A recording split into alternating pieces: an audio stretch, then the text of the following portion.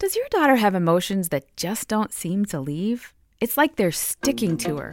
Mom, you are equipped to help get her unstuck. Hi, I'm Dana Gresh, founder of True Girl. We all experience both good and bad emotions, and maybe your daughter has bad feelings that seem to never go away.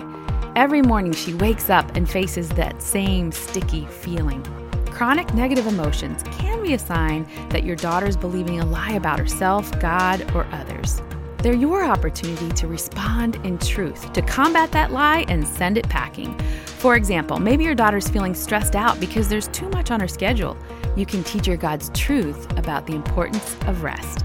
God created our emotions to send us messages, and we're supposed to respond to those signals. When we do, the feelings often depart because it has nothing left to stick to. For more tips on how to raise your kids, go to danagresh.com.